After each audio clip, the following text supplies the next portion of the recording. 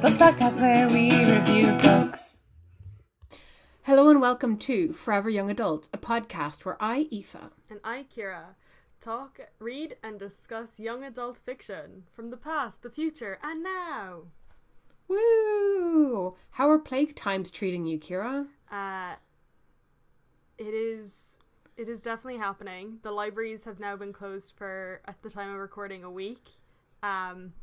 When this comes out, because we're recording it so far in advance.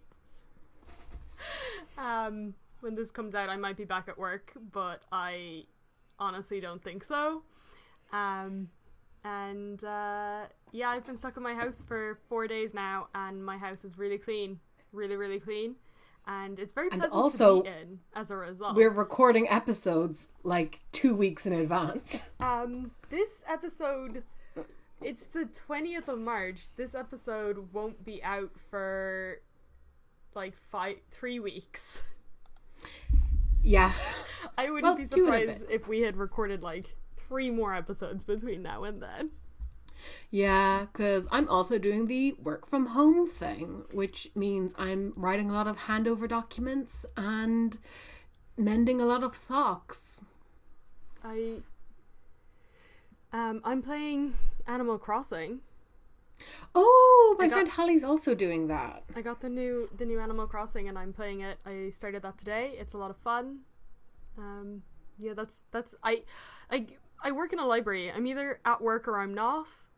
What I've been doing is, so someone uploaded onto Facebook the timetable that they're keeping their kids to, which involves like morning walk, morning academic time, no screens, creative time, lunchtime, chore time, afternoon academic time, screens allowed this time. And I'm following something very similar to that. Very good. I used this guide for like parents of 7-year-olds to like make myself a little schedule. So my sister is a personal trainer. I asked her to make me a personalized workout I can do every day after work to give myself like a close the book feeling on that. I'm trying to make sure I get outside twice a day. I'm very lucky to have a garden, kind of more of a patio than anything, but I can go outside. But yeah, it's difficult. Cool. You want to do this book? Yeah, so Kira, what did you read this week? I read The Raging Quiet by Cheryl Jordan, which is not the book that I said at the end of the last pod I was going to record, but I couldn't get all you said at the end of the last pod was that it was going to be something gay, because I edited out the other one. Okay, but this is not gay. Oh, you lied to us. You lied to me.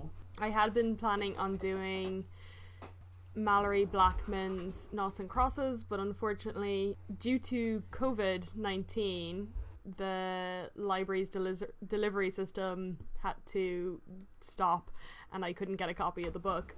But I did have a copy of this book, and it's actually one of my absolute favorite books from when I was a teenager. I have read this book like at least 10 times. So we're gonna... I don't think I know it at all. It is a hidden gem, like a proper hidden gem. The author herself, Cheryl Jordan, is pretty prolific. She has over 20 published works between books for like picture books, middle grade fiction, and young adult fiction. She has over 20 books published. And this book came out... She's from New Zealand, so that also like kind of affects how much of it got to here.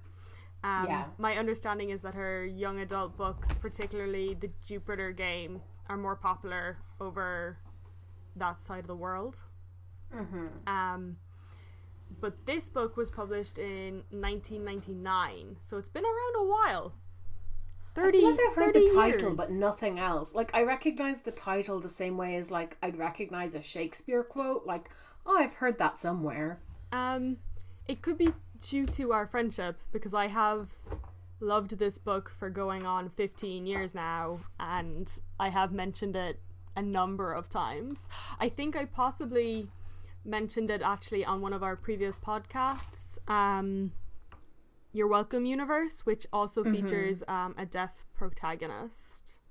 Okay, so the raging quiet in this is the deafness, I guess. Yes.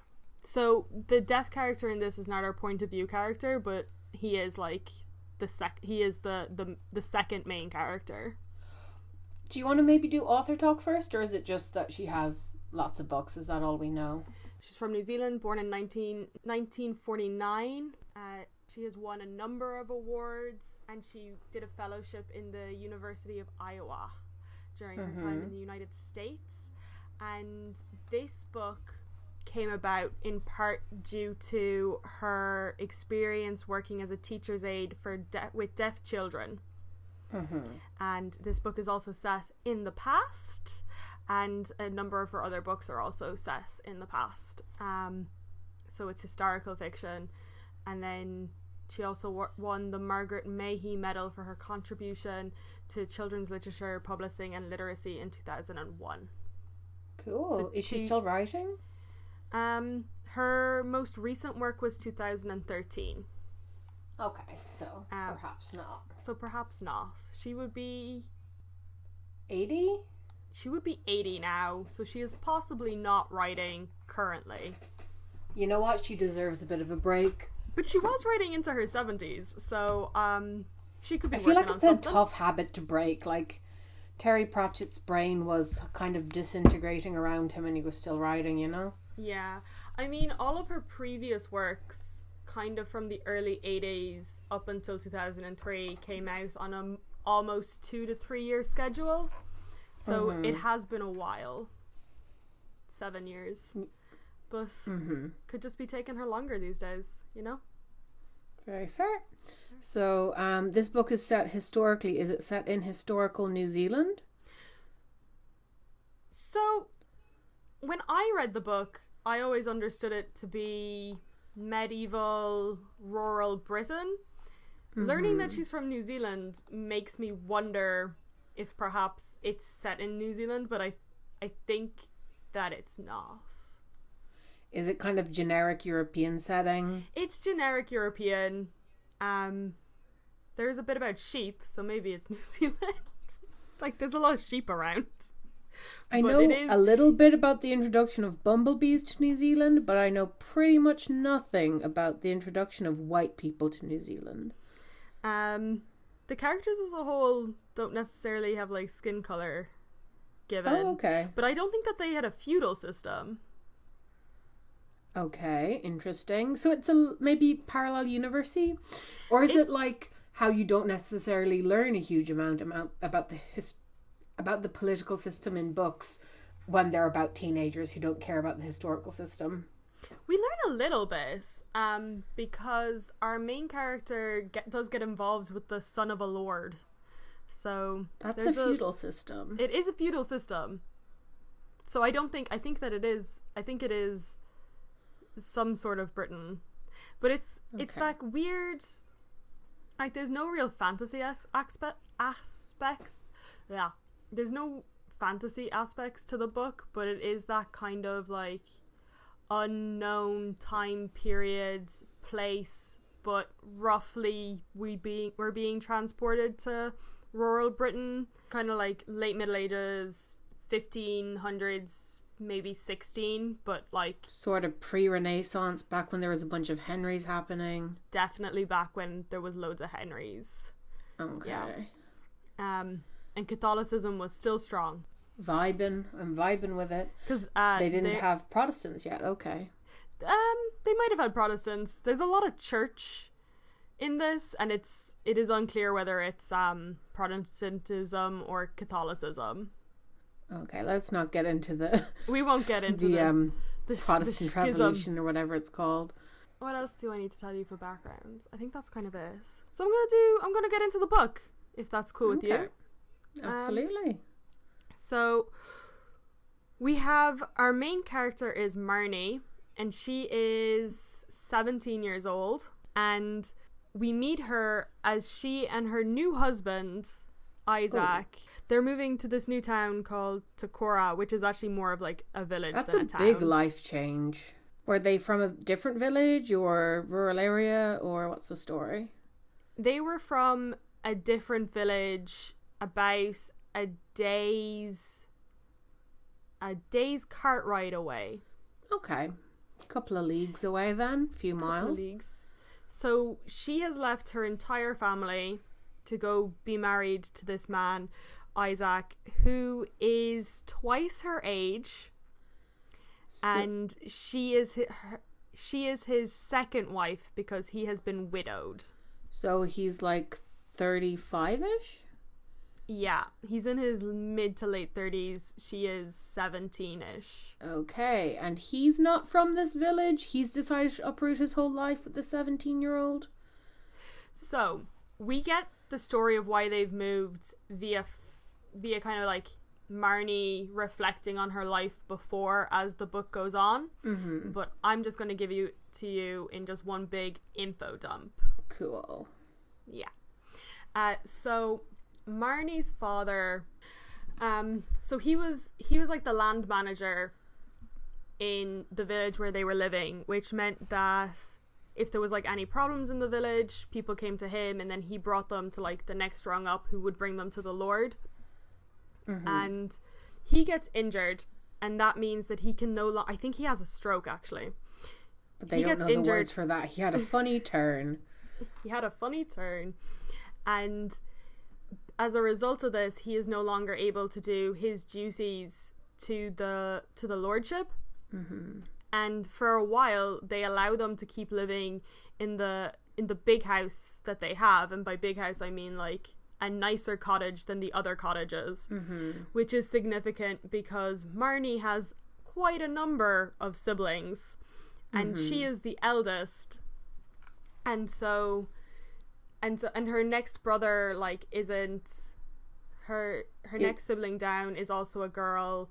The oldest son is like 12 years old, so there isn't really anyone to take over the duties of the father. Mm-hmm. And even there isn't even really like someone to take over the duties of running the land that they have. Mm-hmm. So the Lord wants to move them to a smaller crop share and to promote someone else to be the new land manager, mm-hmm. and they should by rights also get the land manager's house because it's comes a status with a job. Thing. Yeah. But Marnie has caught the eye of the Lord's second son, okay, who is Isaac, who is our widowed, twice her age man. Mm-hmm. And he goes to her mother and her father and propositions them that they can remain on the land that they're currently on if Marnie will marry him, essentially. Cool. That's not coercive at all. It's not. And Marnie is technically given a choice, mm-hmm. and like her mom and her dad do like ask her opinion on all this, but like what She's choice given do you the have choice in that of letting her situation? family be homeless or marrying this guy who's 30. Yes. And also due to her father's like illness, he has like lost all means of communication. He can't really move very much, and he also can't communicate. Mm-hmm. But Marnie thinks that he has like he has never liked Isaac. Yeah. And Marnie is like, I don't think he wants me to do this, but my mom very clearly like needs this. Yeah. And it will bring her up in the world. Like it's not it's a good marriage, like on paper. It's a good on paper, it works out great for everyone. Mm-hmm. So Marnie agrees to marry him.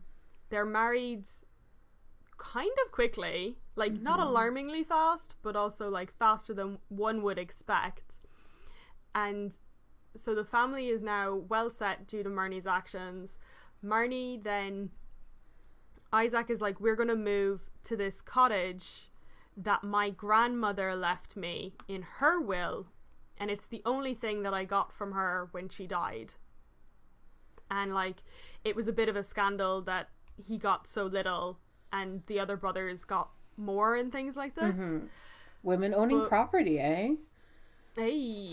So they moved to this cottage, and it is run down. Mm-hmm. It's really run down. But I actually need to hold back a second. Okay. Because when they arrive in the village, that's where our book starts. They arrive in the village, and Isaac immediately, they haven't got to the cottage, and Isaac is like, I am going to go sate my thirst and have an ale or two, and you mind all of our worldly possessions God. out here in the cars.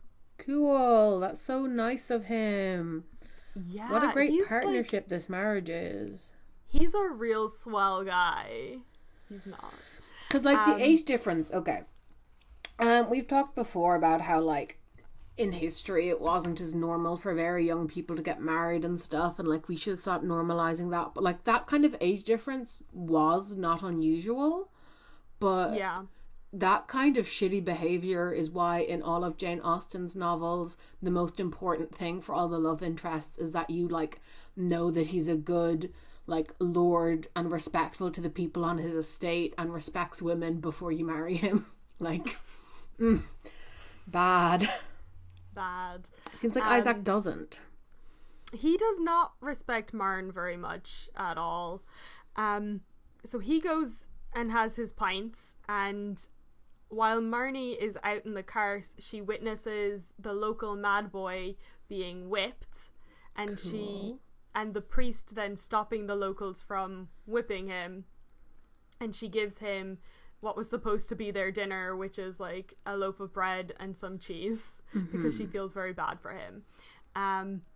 And a number of hours later, Isaac eventually leaves the pub and comes out to Marn and is pissed drunk. They go find the cabin where they're gonna live, and like, it is ramshackle. No one has lived there in at least a generation. It's got the roof is falling down. The walls are pretty solid, but the roof is falling down in places. It's not a great place to live. And he's immediately like, let's move in. And also, I'm drunk and it's nighttime and you're my wife now, so I'm going to have sex with you. That sounds like a bad day for Marnie. Yeah, and Marnie like tries to put it off a lot, but he does have sex with her, and by sex with her I mean he does rape her. That sucks. It does suck. It's not very vivid in the book. I think that possibly at my youngest reading it, I didn't pick up how non-consensual it was. But on later readings, I was like, oh, this is bad. That is very bad. So Have the they next day- listen? I don't know if we get this information, but is that their is that their marriage bed? Is that their That is first their- time? That is their first time. Oh gosh, Yeah. And Marnie's first time ever God. also, which becomes significant later. Next day is their second day of marriage. Fuck. Bad day for the parish. Terrible day for the parish. Yeah. And Isaac goes into town, leaving Marnie all alone. And while Marnie is alone, the wild boy comes to the door of the house and is like banging on it and making like all these gruntle, vocal noises, but not any words or anything that resembles words. And she's just like, he's like a wild animal at the door, and he's just banging on it and banging on it. And then she like retreats inside the house and will not let him in, and like tells him to go away, and eventually he does leave. Was he living leaves a there? basket. It would appear later in the book that he had been spending some nights there. That kind of sucks for him, huh? It does suck for him. He has become further ostracized by not even having this ruined cottage. Did he have a family? What's this? You're gonna tell me these things. I'm gonna tell you these things. We'll get to him. But when she goes outside after he's left, she discovers that he has brought like a welcome basket from the priest. And she feels really bad that she didn't let him in. And then Isaac comes back from the village. He has brought hay to fix the roof, and he's brought a load more alcohol, because that is what this man does. That is He what drinks. Isaac is about. Yep. And then, so he sets about drinking. I'm gonna be honest. He sets about drinking.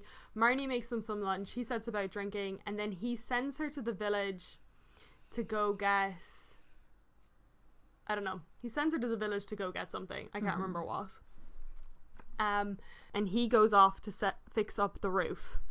Okay? Yeah. And when Marnie comes back, she discovers that he is dead because he has very drunkenly fallen off the roof. He actually falls through the thatch and hit his head on the fireplace and died. Nice. So, I mean, bad for him, but hey, stops him raping his wife.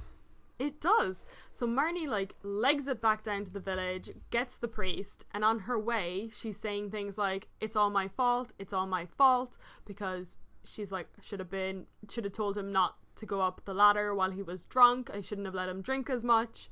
Those are the reasons why she believes it's her fault. So she gets the priest, and he brings another villager up with them to witness the scene, and they are like, yes, he died, we can see that he died of like natural accidental causes, like he wasn't murdered.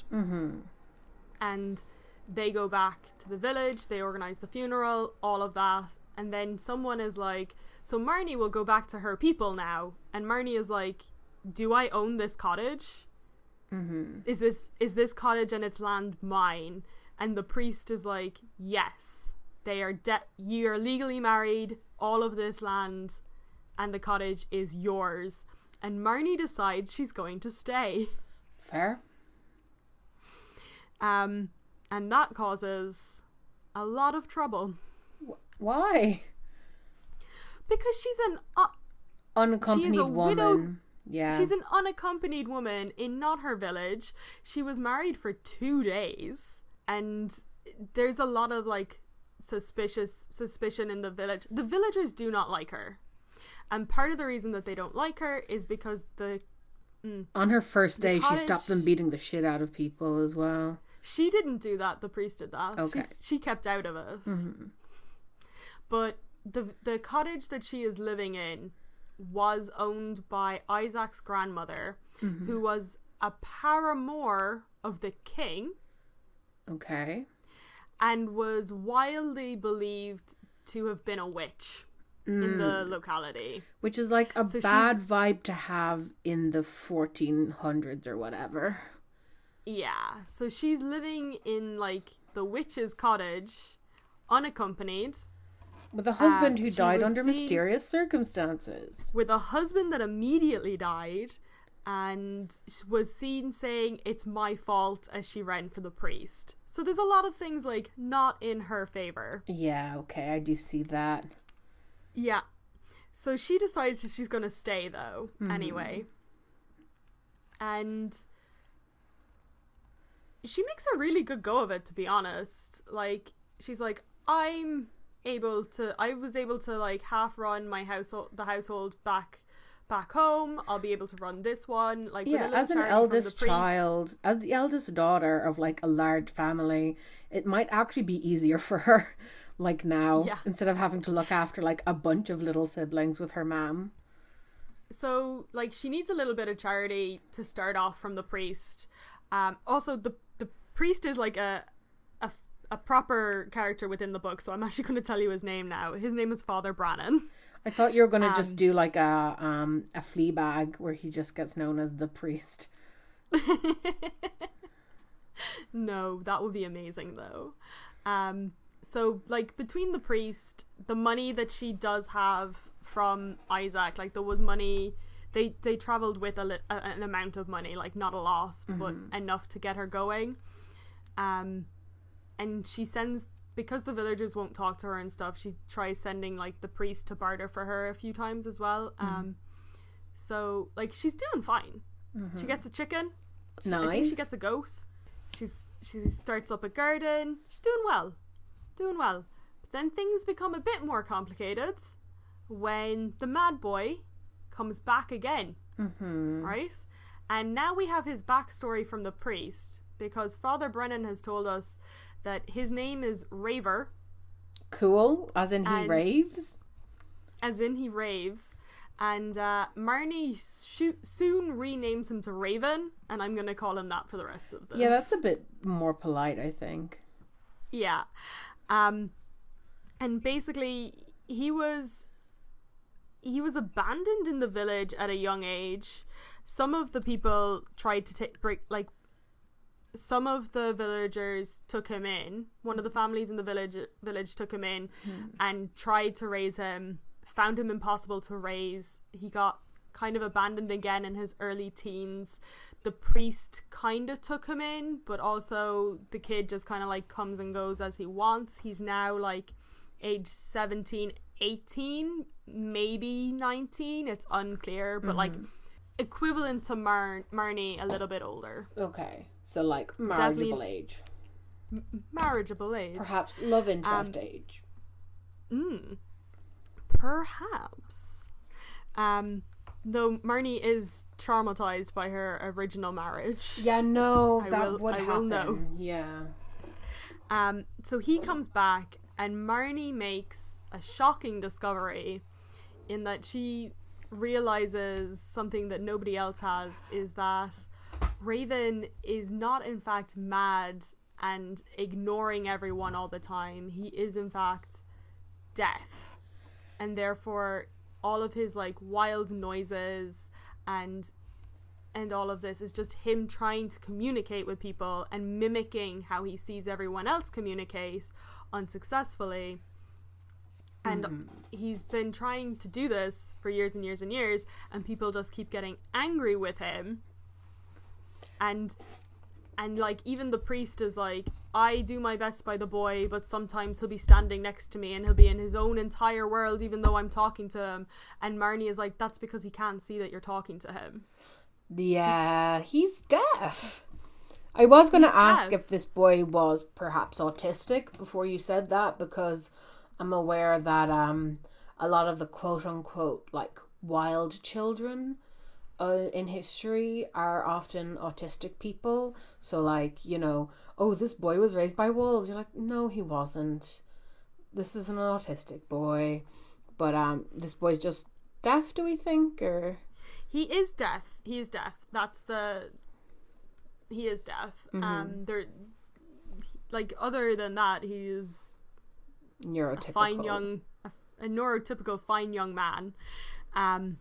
But because Marnie has made this discovery, she starts trying to talk to him via sign language, which the two of them make up haphazardly as they go. Yeah. When they first start developing signs, he like bursts into her house one day. She's made this realization, and she starts like trying to like come up with signs for him in order to like try communicate. So like she does like brings her hand to her mouth for like a spoon or a fork, and then does different signs, and then he gets really excited and starts like jumping around the room and picking up different objects, getting her to like name them. Yeah. And then he gets super frustrated when he picks up a candle and she doesn't have a name for it. And he like goes into a rage and storms out, and then afterwards she like moves her hands so that they kind of like flicker like a candle. And she's just like, yes, this is great, I have like this way of talking to him. But she's also just like, damn you, Marnie, for starting something you can't finish. This job is too big for one girl. It is a lot to invent a language. It is a lot to invent a language, and they do get there. Like, it over Tolkien a course did of it. a number of months, they do it. Like, he comes up with words, she comes up with words. Sometimes they like blend words together. Like, at one point they don't have a word for beautiful, and so they like combine the words like moon and good, and that means beautiful. So like, if something is beautiful, it's moon good. It's I'm true. just like, my romance hearse. That's beautiful. That's moon good. It's moon good beautiful. Oh my god. So their relationship is like kicking off with that, and he's like coming in and out of the cottage, like visiting her. He sometimes sleeps in like the doorway after she realizes that he's been using the cottage to sleep when weather is really bad. She kind of like lets him sleep outside, but like in the protection, and then he eventually ends up sleeping like inside. And he also has like places in the fields that he goes, and the priest also like takes care of him a little bit, especially now that he's like, oh, he's spending so much time with you and that's why he's not spending time with me. He gives her like a little bit extra support then as well, because he's like, you're taking care of two people. The priest is super nice. He does seem to be like a lot nicer than I guess I was fearing he might be. So backstory on the priest. Is he gay? He used to be. He is not. Damn. Or at least is unconfirmed. He's a priest. He's celibate. He has no love interest in the book. It tends to make people more empathetic. He has had a traumatizing event. So the priest is kind of in like his late 40s, early 50s ish. You know, priest so age. he's priest age, getting on in years.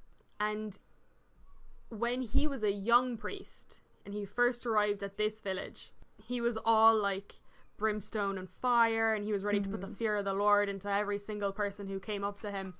And one night when he was writing this like particularly fierce sermon, a beggar came to the door and asked for something, and he told the beggar to go away and to like leave him alone, and didn't he know he was busy, like go disturb someone else basically.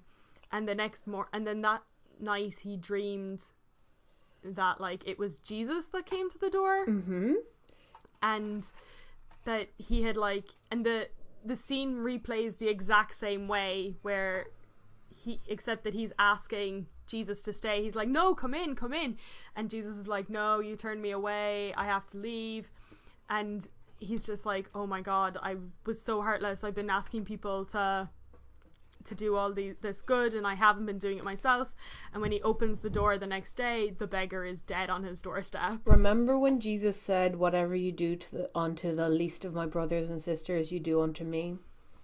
Yeah. And Father Brannan had that lesson. And as a result, he is very empathetic. That's good. I mean, tricky that you had to get through that. But glad you grew and improved as a result. Yeah, so that's part of the reason why he is like so very good. How long can these guys be living this unconventional idyllic life before people start complaining about the spending time before marriage thing?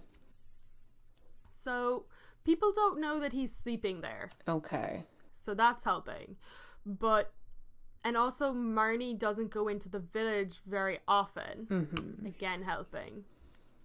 But when she does go into the village, she goes into the village with Raven at one point, and people see her talking with her hands, and him talking with his hands.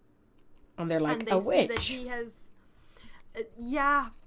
and they also see that like he is behaving in the manner in which we tend to expect a person to behave when going to the market. And because they've been talking more like with their hands and stuff, but also Marnie has been helping him to like figure out the mouth sounds for certain words. So he is now able to like kind of say flour and bread and stuff. So she gives him the money and is like, tell them you want bread.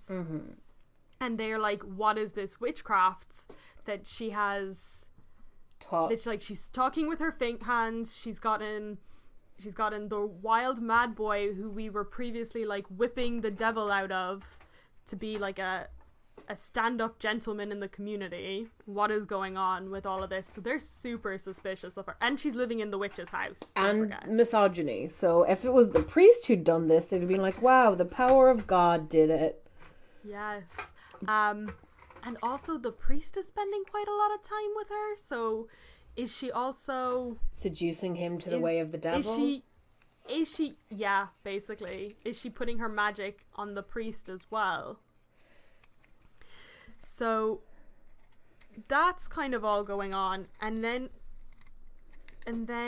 it's coming up to like the midsummer fair, Mm-hmm. and Marnie decides that she's going to travel home to see her family. And things like really kick off then, because her family thinks when she arrives with Raven in tow. Oh, okay. I didn't think she'd do that. Yeah, with Raven in tow, that she is like moving back, and she's like, no, I'm going to continue to live in my cottage, In my this nice village. house where I don't have to Yeah. share a bedroom with 2 sisters, 3, maybe 4. Yeah, and there's also like some issue of the fact that there's like some controversy over the fact that like she married Isaac, and they had this deal that they would, because of the marriage, her family would be able to stay where they are in the house, but like he's dead now, and like how does that hold up and stuff like this. And Depends how official the agreement was, I guess. like it seems to be lasting, but one of his brothers is causing like a little bit of ruction and basically being like, I have more power than you do, your marriage was legal and binding, but like how valid is a 2-day marriage anyway? Well, they consummated, so that counts. It counts. Because here's the thing, that brother wants the cottage. Does the cottage have secret money in it or something? Yes. Okay. So because Oops. because Good the guess. it Isaac also talked about how the cottage was worth more than all the lands of like all of his father's lands, and it was worth the most of any of the things that the brothers had been given by the grandmother. So is it And- like, oh, she's got a token from the king in there that like is worth so much, and everyone's like, oh my god, we must find her secret wealth, but like when they find it, it's actually just a love note, and she's like, I treasure this more than anything else. This dead woman. No, there is an actual token, and it is worth a loss. Okay. Marnie, it's a ring. Mm-hmm. They find it, and Marnie finds it when she's cleaning the chimney one day, and she doesn't think of anything of it. Like, it falls from the chimney. Raven picks it up and is like, "Ooh, a ring," and she's like, "Oh, it's kind of gaudy, and like it's a man's ring anyway." So she just like hands it off to Raven and is like, "Whatever," and it doesn't come back around for like 50 pages or something. She's like, this is an ugly motherfucking ring. Tasteless. Okay. Yeah, and it's because it's just covered in jewels and stuff, and she's like, "Oh, it's gaudy." But like in the Middle Ages, that was ugly ring. totally in fashion. Yeah, I know, but not for our girl. Our She's too girl cool for wants that. a simple life in a cottage. Yeah. Is the reason you love this book so much because as a bisexual you love the idea of having a queer romance, but also there's a boy there? That is very offensive. I mean, am I not correct though? How is it a queer romance? Because they're both outcast from society and finding like love in each other, and it's suspicious, and everyone's like, what the fuck is this? This doesn't seem right. I'll allow it. Because yeah, no, that is the reason why I love the book. I wouldn't have described it. I wouldn't have put it as bisexualness, but I see it. I see it. Yeah. I hate you. They have a beautiful queer romance, and it's just also really nice that they could get legally married at the time. It is really nice. So her trip home, like, really emphasizes just like how much of an outcast she is. Her mom is like horrified that she's brought this boy home. The villagers are like, oh, she's here to stay. A lot of people are looking for where the baby is. What? Did she not send a letter? No, but like, not where the husband, but like on the assumption that this marriage had to do with like a secret baby. Ah, okay. And like one of the kids asks, is like, did you did you lose the baby? And she teases and is basically like, she's already had this like whispered behind her back, and then one of the children, like not one of her siblings, just one of the village children of her hometown, is like, did you lose the baby? And she's like, oh, I just set it down one day and couldn't find it again. And I'm like, Marnie, you are not helping your situation. Okay, so now they're going to think that she killed her baby, she's enchanted the wild man, she seduced a a priest. She killed her husband, and now she owns a house. Things are not going, things are going well for Marnie, but there's some stuff on the horizon, is there? Rising. Yeah. When she gets back home to her cottage, so Raven has been going out at night and at different times and just hanging out in the field and being his wild self. Lovely. Love that for him. Because he kind of raised himself a little bit in the fields where nobody would hurt him or anything. At one point they catch a rabbit in a trap and he can't kill us because he's it's rabbits are my friends, essentially, and Marnie ends up having to heal the rabbit's broken leg so that they can let it go again. Real soft boy here. He's such a soft boy. And she's you eat chicken and you eat fish, and he's just I know, but I can't, rabbits are my friends. Oh dear. And they go fishing, and he doesn't much like killing the fish either, but he's accepting of that. He's such a soft boy. I love him so much. But one of the things that he does is that Marnie is super Christian, okay? At various points in the book, she quotes back word for word Psalms and parts of the Bible to the priest, often to win an argument against him. Nice. And he's just oh, I know not to be messing with scripture when Marnie the widow is around, and that's and stuff. But Raven convinces her to go dancing in the moonlight naked with him at one point. Okay. And they don't. And now I believe he is naked and that she leaves her clothes on. But he does convince her to go dancing. Okay. And someone of the villagers sees this, and it's the final straw. And yeah, she's the local witch now. She can't get out of that. And so she gets brought up on witch trials. Gets brought up to be on witch trials, and they do it. They're so sneaky. They wait until the priest is supposed to be leaving. He's supposed to go to the next village over to confer with another priest about some other issue.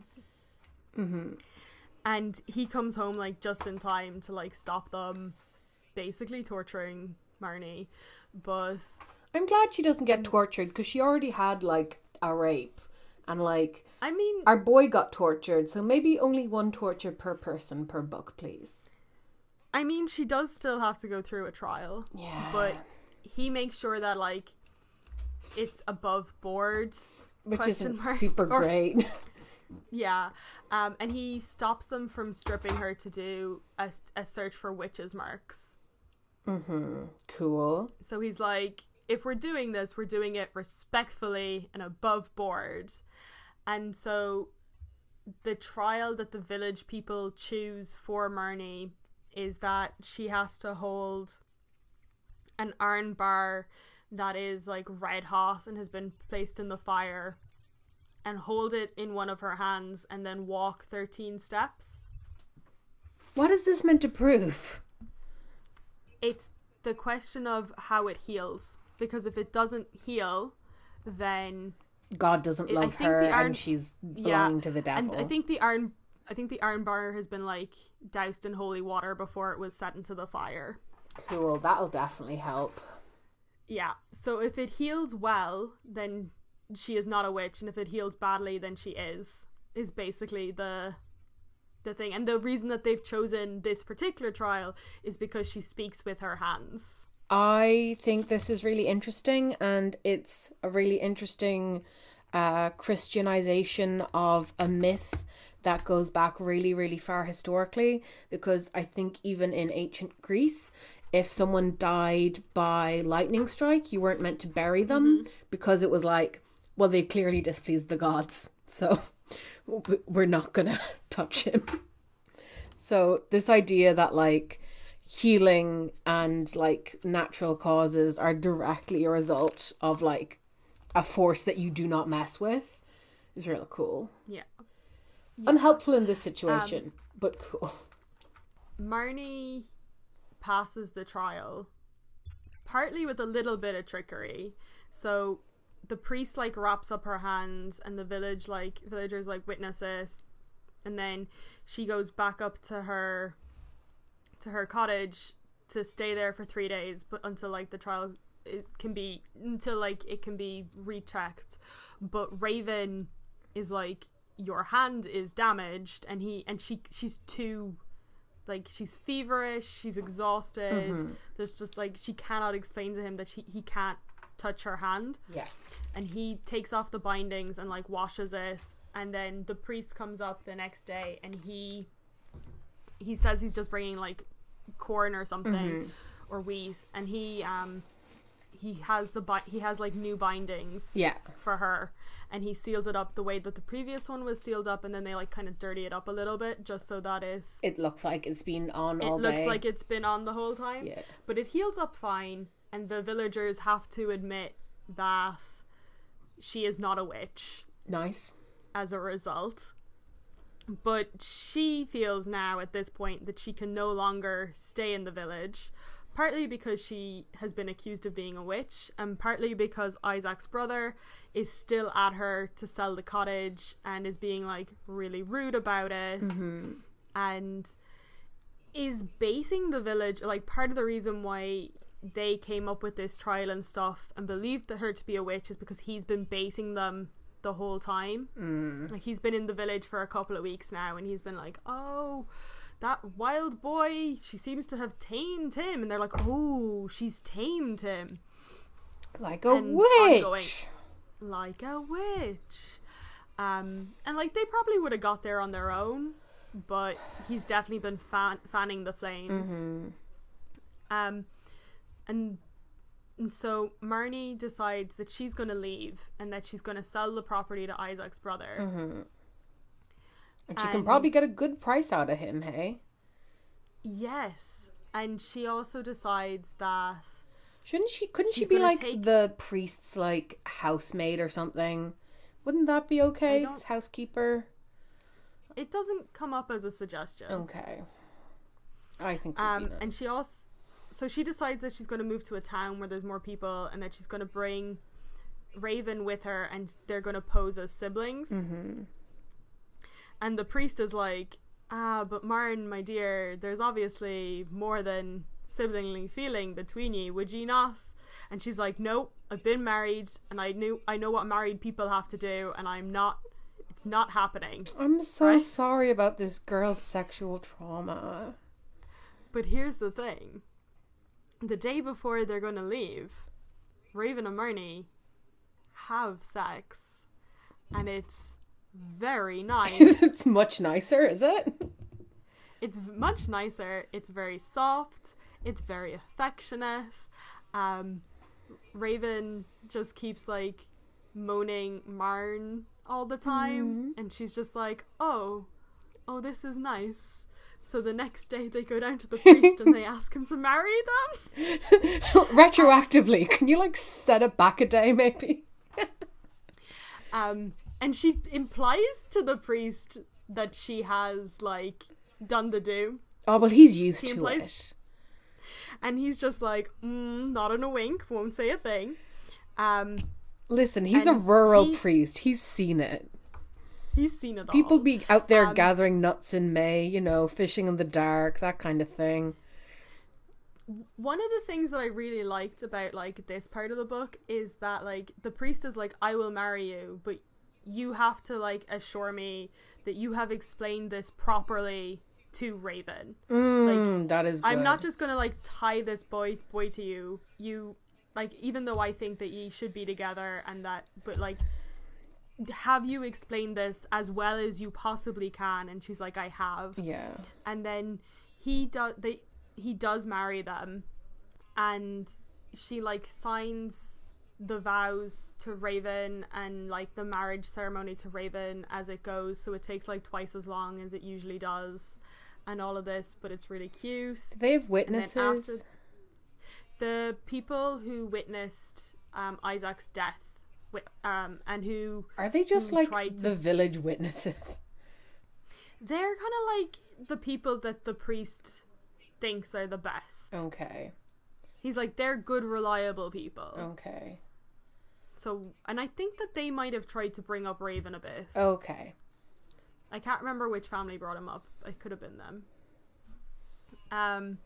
So they get married, and then after this, they go to Isaac's brother and is like, okay, I'll sell the cottage to you now. But trick! If they had come before the marriage, he would have sold it. But she is no longer the wife of Isaac. She is now the wife of Raven. And so he can just take the land. Oh, shit. But double trick, she already has the gaudy ring. True. That is true. So, and triple trick, some kids from the village have decided to burn down the house. Great timing on this move, really. The twists, Kira. The twists. The twists. So Marnie is just like, yeah, let it burn down. Let him spend years going through the rubble. And Raven is like, we need to fix the house. And she's like, nah, it's cool. We're going to leave.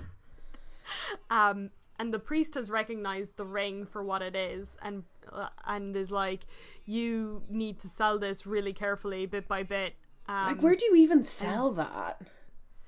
They go to a town, and he gives them the name of someone in the town, and he's like, they're reliable, and they will like set you up with someone good. This priest has had a wild life. I would love to be the kind of friend with this priest where like we get dinner once a month, and I'm like, so how are you? This priest is class. He's my favorite priest, honestly. Him and Marnie have some really interesting discussions about like religion and what it means to be good and moral, and like I love that in a priest. Yeah, it's very good. And he's just like, Marnie, you're so... I've done the book now. I'm just talking. He's about, my like, second favorite priest after horny Andrew Scott.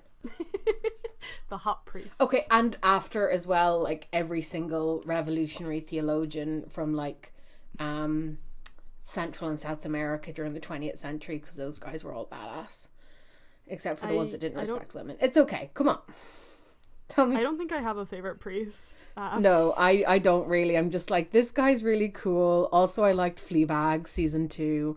Also, I like it when you combine Christianity with communism and other leftist politics. Fair enough. Those are all good things to combine. Mm-hmm. So that's kind of the book. Him and Marnie do have some really interesting conversations about like morality and ethics, mostly because she is being good and ethical and the townspeople are all being evil. Yeah. There's some real good... And she tries to be like, oh no, I'm not, like, sometimes I lose my temper with Raven and I sit on my hands and I refuse to talk to him, and the priest is like, stop, I want to imagine you as a saint. Oh, okay, I think I've read this book. Have you? I think so, yeah. I did the entire plot, and in one scene you're like, I might have read this. I just, like, I had inklings where I've definitely picked it up and flicked through it. Like, it's one of the books that was down in the library, and I was a voracious reader, so I'd kind of pick up. But when you say, like, I do remember a scene of him, like, frantically trying to, like, take her hands out from under her, so, like, she'll talk to him, and she's, like, refusing to. It's a good book. I enjoyed it. It's a really good book. One of my favorite things that they do to communicate is they have like a small bowl of like little pebbles that they picked up on the beach. And if Marnie is trying to get Raven's attention from like across the room, she'll like throw a little pebble at his shoulder instead of like having to walk over and tap him. I'm like, I like that. That's very nice, except you want to be really careful about the size of the pebble, the strength of your throw. Like, throw stones at your partner, get their attention. Terry Pratchett did that. He said that, like, the way a troll expresses romantic interest to another troll is to hit them with a rock. I love it. I love it. This is really good, I have to say, and I'm very sorry that this implicitly draws a comparison between monsters and people with disabilities.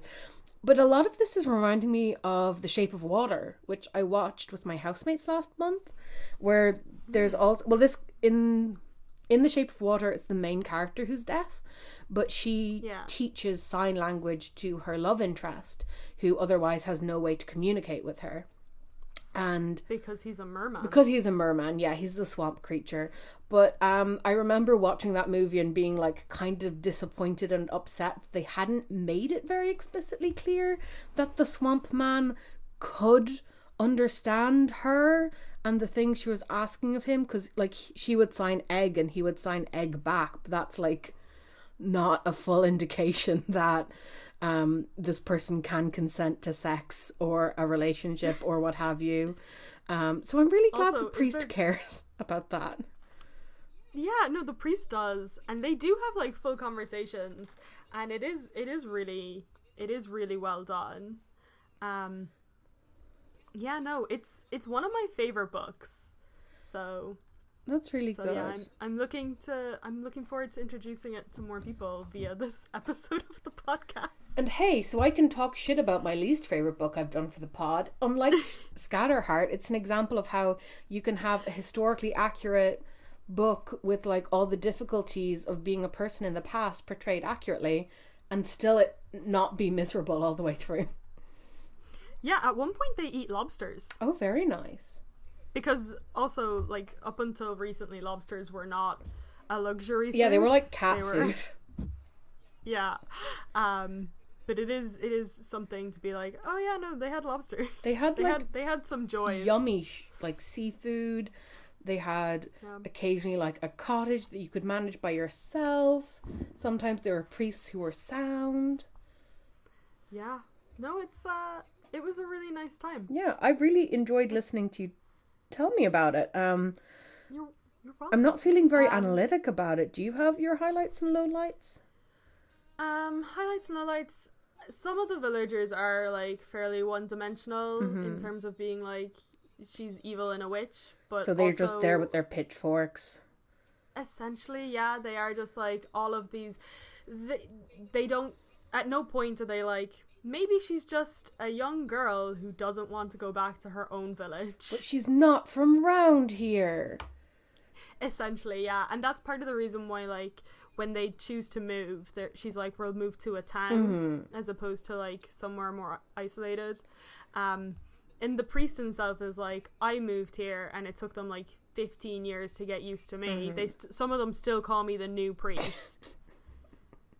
And he's there like 20 or 30 years. Like, yeah, that's accurate to small towns, huh? Yeah. So, other than that, I think a lot of the stuff between I've kind of glossed over Marnie and Raven's relationship a little bit, but they have some really sweet, really nice moments when they're making up words and things. It's really nice and it's interesting to see. Like, I know that you're really into the origin of words a lot, and sometimes you look up the names of our people. Etymology is a thing I like, yes. Etymology. But it's interesting to watch the etymology of their sign language. Like, sometimes, because especially right at the start when they're, like, developing it first, there's bits and pieces there. And some of it has even, like, come from when Marnie's father had his illness and his stroke. She used to play a game with like her younger siblings to get them to be quiet and to see who could stay quiet the longest. And in that, they like developed a lot of like pointing and like ways of communicating with each other that weren't necessarily sign, but did like help provide a basis. And that influenced like the way that she then developed sign for Raven. So Kira, and Raven comes up with words as well. I know that you recently did a course in Irish Sign Language. How like I know not necessarily like the meaning of every word isn't like communicated, but is the language they come up with in any way like similar to sign that you know? Which like a lot of like it's difficult to say because they're from it's from a visual point of view, and also it's not a surefire thing, but like a lot of sign words are like lean a little bit on the alphabet, and they don't develop an alphabet because neither of them can read. Which I guess shows how it would devise, like, because Irish Sign Language was it was based off French Sign Language, and it was taught in schools that were run by the church, so reading and writing would have been a thing. Yeah. A lot of like the food words I can see kind of like making sense, like I think the word for fish is very similar to like the word that I know for fish, at least based on their description, and like breakfast or like eating and stuff. A lot of those are like some action words Are very intuitive. Are very intuitive. So some of those, like the most intuitive of the words that they have, are kind of, I could see that the version that I would know would be somewhat similar, but it's also like they're not, like Cheryl Jordan isn't trying to like create a full language here. She's trying to tell a story. She's trying to tell a story, but like she is also influenced by her own work with deaf children. True, so, which would have been America. I think that might have been in New Zealand. Oh, okay. I'm not sure when she worked as a teacher's aide. Okay. But so yeah, I think it's done really well. It's possibly one of the first books that I read in which a central character had a disability. It's really because cool. They just weren't published as much when I was a teen. It is cool, and it's like I know I already said this, but for me it's also really nice to show how people whose histories are often erased can have had happy endings. Like, I know it's fiction, but it's really nice to have a portrayal of a person with a disability in medieval England having a happy love story. Yeah, I mean, he has a hard beginning, but it comes good. Yeah, he gets to be with his wife, in the town where they have. We don't see their new life, but I assume that it goes well. I think that I like to imagine them having a bakery. Yeah, I was going to say, does she have a craft? Do any of them have crafts? No, not necessarily. They can fix up a house real good. They can fix up a house real good. Oh my god, they're interior decorators. I don't know how much call there was for interior decorators in the 1500s. There's always a call for interior decoration, Kira. Make your life beautiful. Check out the KonMari method. Oh my goodness. That's not what KonMari's about. I think my highlight is the development of Sign, which was really interestingly done, and I just talked about. And then my sidelight is possibly the scene where they go fishing and Marn is like, oh, I am attracted to this boy. What about him fishing is really attractive? He takes his shirt off and jumps in the water to try catch a fish because Marnie laughed at him that he didn't catch it the first, because he caught the fish and then the fish like jumped out of the boat, and he and Marnie is laughing at him, so he takes off his shirt and like jumps into the water, and she's just like, oh, attraction. Oh, he's Shreksy. Which is what I think in my head every time I'm attracted to someone. Yeah. So yeah, no, what are we going reading next? In 2 weeks we'll be back with an episode on The Knife of Never Letting Go, a book by Patrick Ness. I'm currently listening to the audiobook of it while I enjoy my self-isolation social distancing time, and may I say it's a very good book that I like very much. So I'm looking forward to discussing that with you. Very good. We do the social medias and call it a day? Yeah, sure. In the meantime, if you guys have any thoughts or anything you'd like to share with us about this episode, or if you'd like to suggest a book, you can find us on Twitter at ForeverYAPod or on Instagram at ForeverYAPodcast. We put up all the books that we're reading and about to read on Goodreads, which is also ForeverYAPod. If you would like to support the podcast, we have a Patreon over at patreon.com/ForeverYAPod. However, I understand not everyone has money, so if you would like to leave us a review instead, that would be really appreciated. You can do that on iTunes if you're podcasting. Sorry, I believe it's Apple Podcast these days. You can leave us a review on Apple Podcasts or whatever podcatching platform you use. If you don't use one that allows reviews, you can like tweet it. Tell your friends. You can tell your friends like in real life or over the phone probably, and text, because the medical advice might have changed by the time this episode's going out, but hey, social distancing is important. I really hope that the medical advice has changed by the 7th of April. Oh my god. So yeah, you've made a note of all those social media, I'm sure, dear listener. Thanks for listening to us discuss a book, and we'll talk to you in 2 weeks. Bye. Bye. Cool.